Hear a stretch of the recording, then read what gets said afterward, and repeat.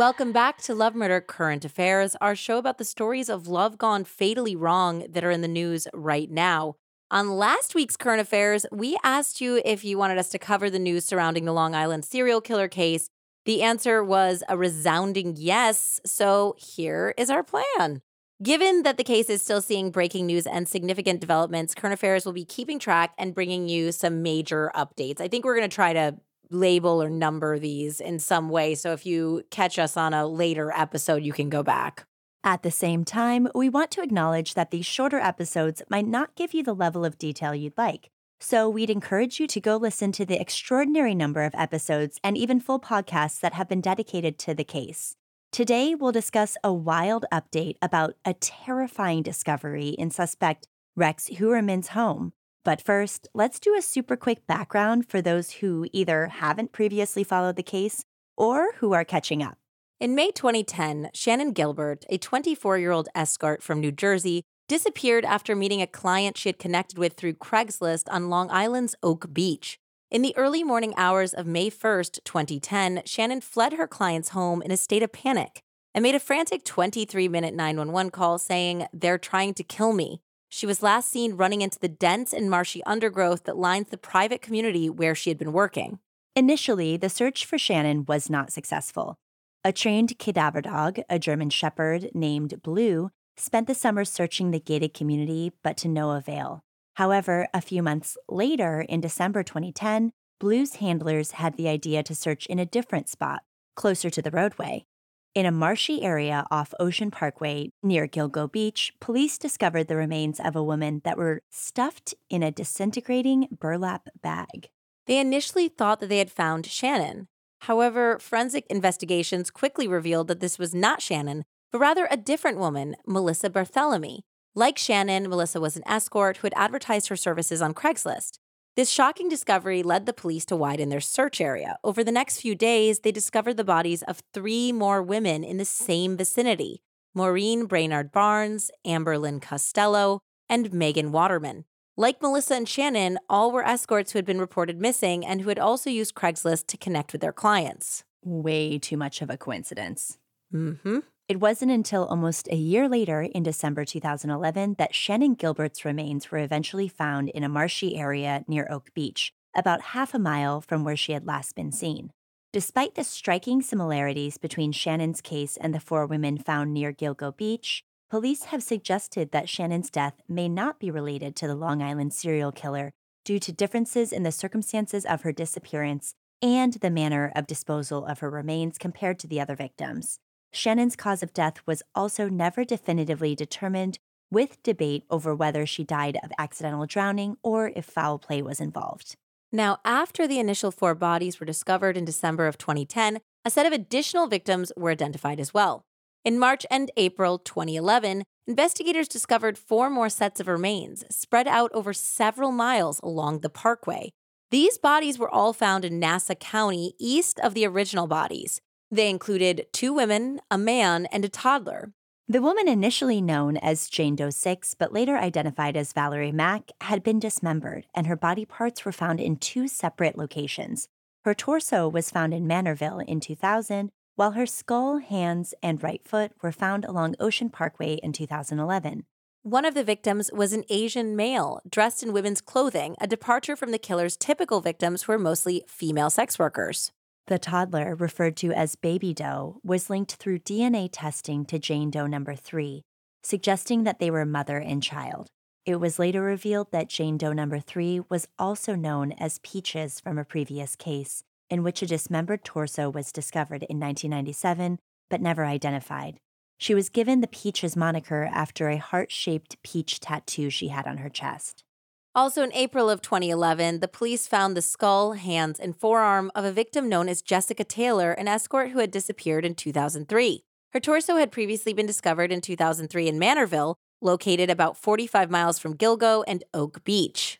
Lastly were the remains of Jane Doe number 7, including a skull and several teeth that were also recovered in April 2011 and had been linked to other remains of severed legs that had been found 15 years earlier in 1996. Oh, this is crazy. And this case was incredibly difficult for investigators.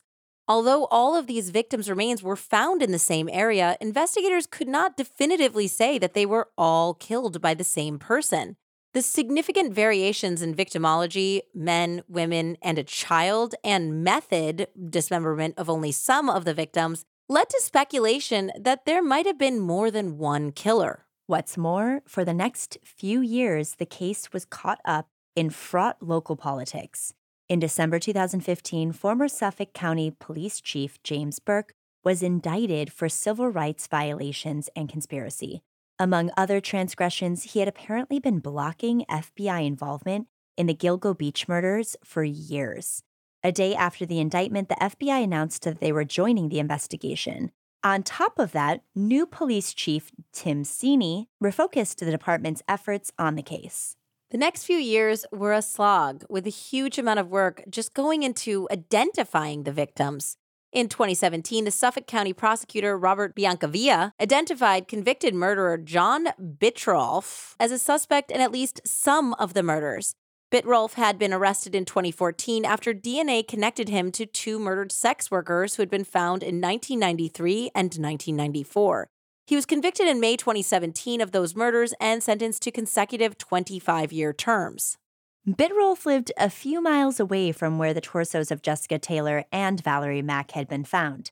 Suspiciously, the daughter of one of the victims Bittrolff was convicted of killing was also best friends with Melissa Barthelemy, one of the Gilgo Beach victims. However, the latest developments in the case would really begin in February 2022 when a new homicide task force was assembled, including local, state, and federal investigators. It's the trifecta. Tri-state trifecta, baby. Yes, exactly. There were a few key areas of investigation that led detectives to Heuermann. The first was cell phone data. In the years since the murders had originally taken place, technology had advanced such that police were able to map calls that had come from and gone to victims' phones in the days surrounding their deaths. There were two major areas. The first were calls that happened late at night around the time of the murder. Those were traced to an area consisting of several hundred homes in a town called Massapequa Park. Investigators called the area in question the Polygon and worked under the assumption that this was where the killer lived. Daytime data from the same phones showed another key area in Midtown Manhattan, which was presumed to be where Lisk worked. Still, without one big break, police might have stayed at a loss. When the task force was initiated, investigators went back through the mountain of hundreds of pages of documents, tips, witness testimony, and more from the earlier days of the investigation.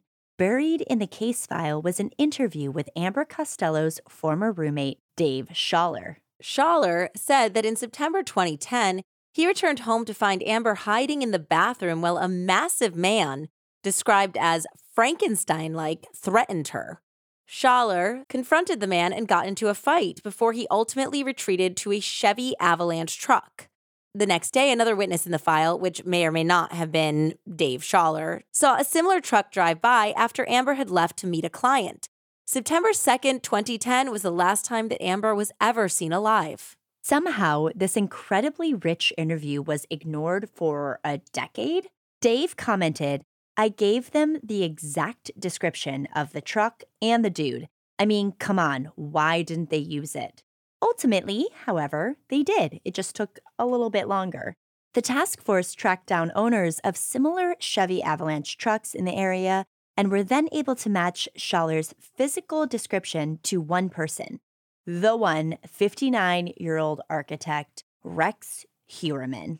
Wow. That is some incredible police work. It's been sitting there for 10 years. I know, but really putting together, finding the areas and the Chevy Avalanche. Well, Heuermann owned a Chevy Avalanche at the time of the murders at 6'4" and 270 pounds. That is a terrifying size. He matched the physical description as well, despite being married for 25 years, having two children, being a business owner, and generally not what the police had imagined. He quickly became the prime suspect. With their sights set on Heuermann, evidence started piling up, with the capstone and centerpiece of the case being DNA. Authorities collected DNA from trash that had been left in trash cans outside Heuermann's home in July of 2022 and compared it to the DNA of hairs found on 2 of the victims' bodies. The hairs were a match for both Rex and his wife. Upon investigation, however, Heuermann's wife had been out of the state or even out of the country during the time of the murders, and she was cleared. Another piece of damning evidence were Heuermann's Google searches. Once again. Those Google searches, they will get you. Get you every time. Between March 2022 and June 2023, his searches fell into 2 broad categories. The first was horrifying torture and child pornography, so vicious and graphic that we're going to skip any and all of the specifics. But the second category of searches, however, were entirely focused on the Long Island serial killer case, and they included: why could law enforcement not trace the calls made by the Long Island serial killer? Why hasn't the Long Island serial killer been caught? Cops launched Gilgo Beach Homicide Investigation Task Force. In Long Island serial killer investigation, new phone technology may be the key to break in case. Plus a huge number of searches of the victims Megan Waterman, Melissa Barthelemy, Maureen Brainerd Barnes, and disturbingly, searches about their relatives as well.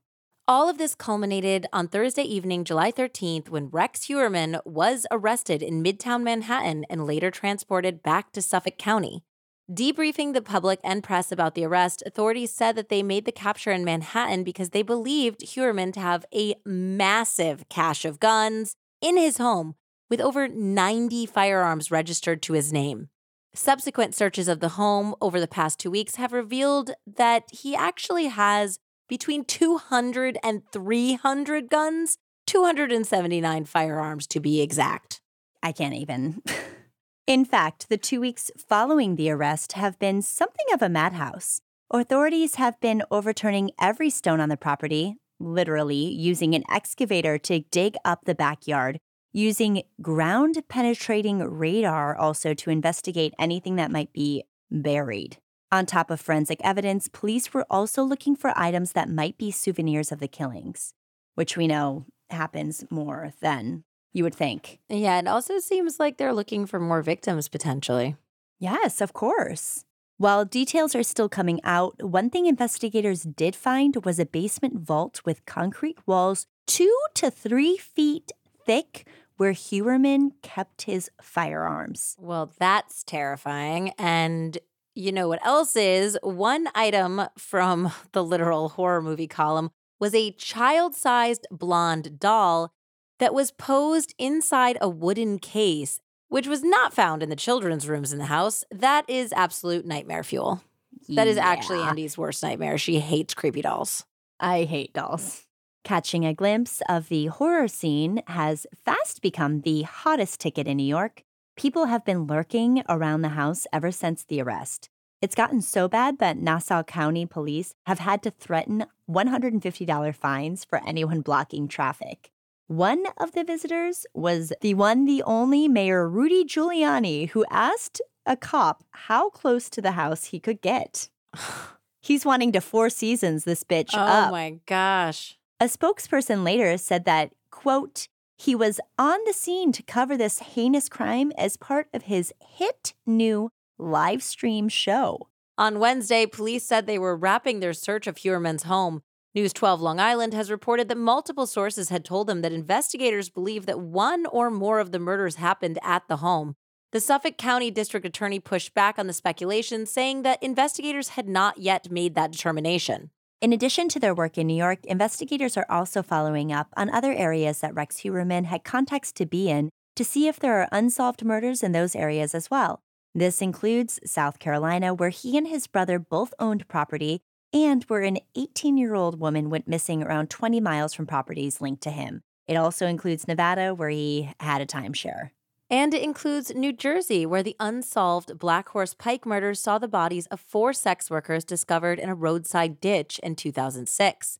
So far, the Atlantic City Prosecutor's Office says that there are no official connections to the Gilgo Beach murders, but the case has been reopened.